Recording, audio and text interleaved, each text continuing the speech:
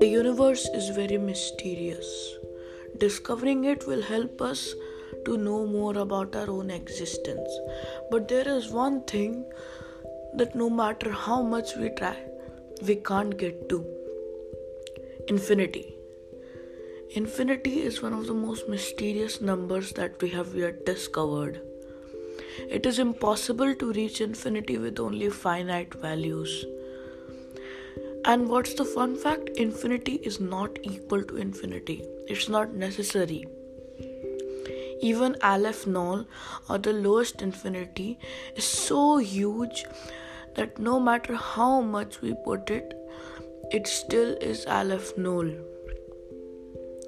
Reaching some inaccessible cardinals is reaching into the unknown, and we have to always put out new axioms and methods in mathematics to help us do that.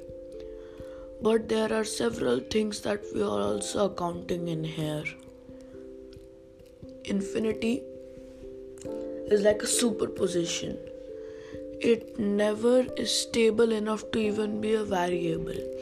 It does not have multiple values. It has multiple values in the same time.